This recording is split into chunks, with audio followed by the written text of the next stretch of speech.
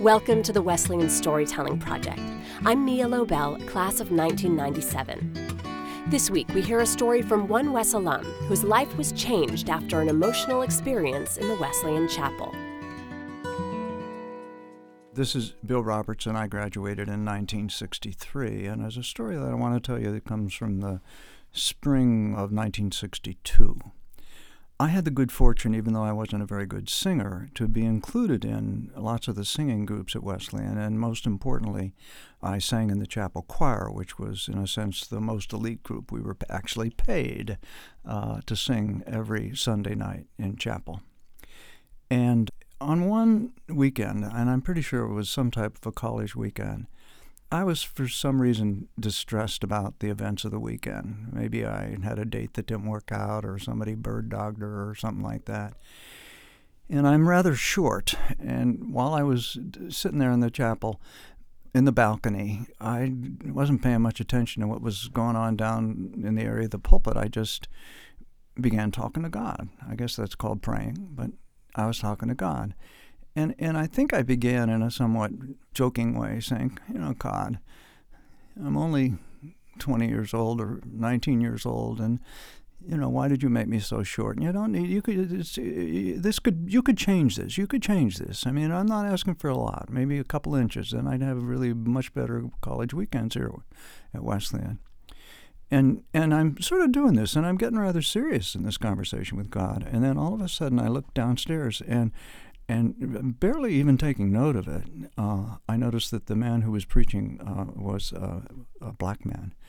And I said the words, "But if you make me over, don't make me black." And the moment I heard myself say those words, I said to myself, where in the world did that thought come from? And I was just, I think the correct phrase is, I was beside myself. It wasn't myself.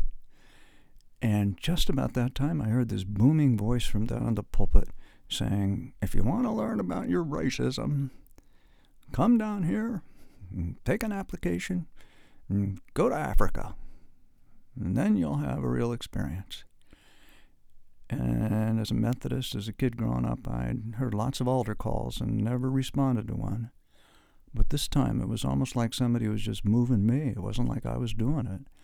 I went down those chapel steps and walked up that long aisle and came up to this man who I noticed was about 2 inches shorter than me.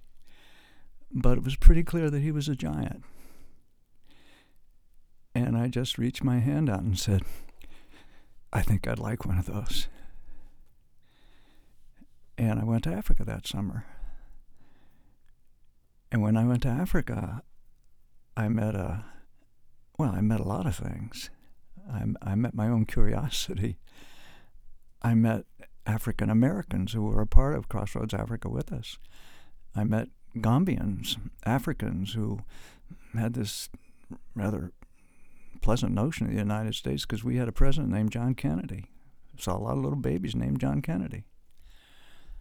But the most important thing I met there was a juju man, an African shaman. And my African friends took me out in the woods and introduced me to Alfred Gomez. And by the way, it was a Muslim country, so when I heard the name Alfred Gomez, I knew this man was a Christian. And the juju man boggled my mind. Let's just say it that way.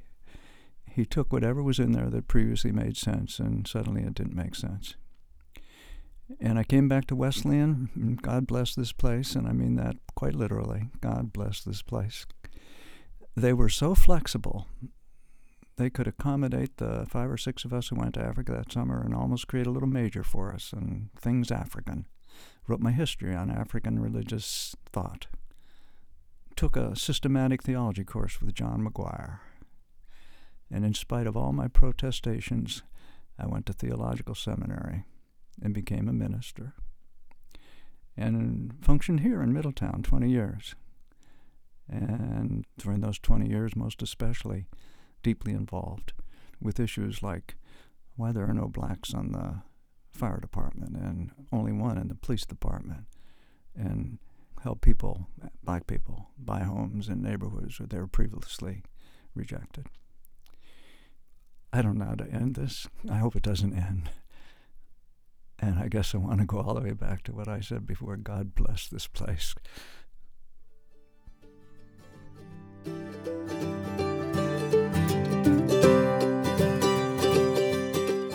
That was Bill Roberts, class of 1963.